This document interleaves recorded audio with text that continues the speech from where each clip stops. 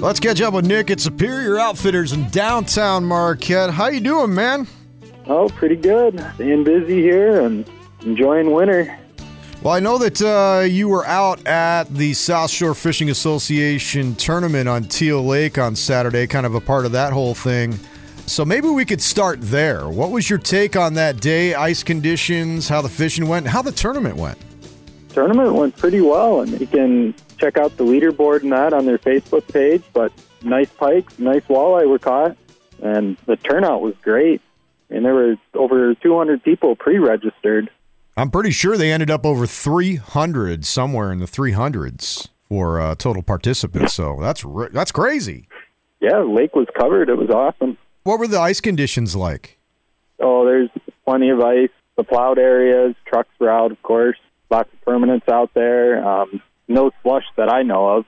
Might be some this week with the warm weather, but yeah, we had great ice conditions. How thick do you think it was, like 12, 14? Yeah, 14 or better. It was getting there on my hand auger, so. Well, I know with a hand auger, the upside to that is you can be much more portable. It's lighter, you know what I mean? So that I understand why a lot of people don't even get a power auger. Yeah, my 10-inch power auger just sits in the shed. I use a 7-inch with my drill, and that covers most of the fishing I do. So tell us what was working on Teal Lake. For me, it was suckers over the last week for the walleye. Pretty much all short fish for me. When I was setting up my shack the day before the tournament, though, I did catch a pretty nice pike on a medium sucker.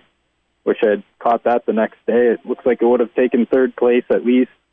So that was a bummer. But, yeah, nice pike caught. A lot of guys buying suckers and shiners for that.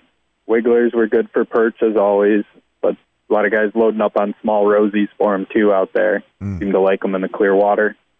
So if you had to make a guess what the most effective method was it tip-ups, dead stick, or jigging? If I had to guess, I bet the guys that were picking up some of those walleye were probably jigging or dead sticking and using electronics.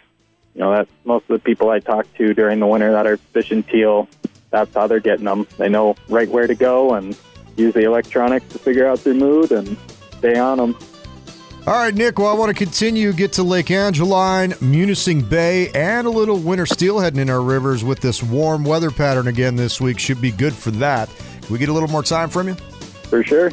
Stay tuned. We'll jump back on with Nick at Superior Outfitters in Marquette later this hour on The Outdoor Show.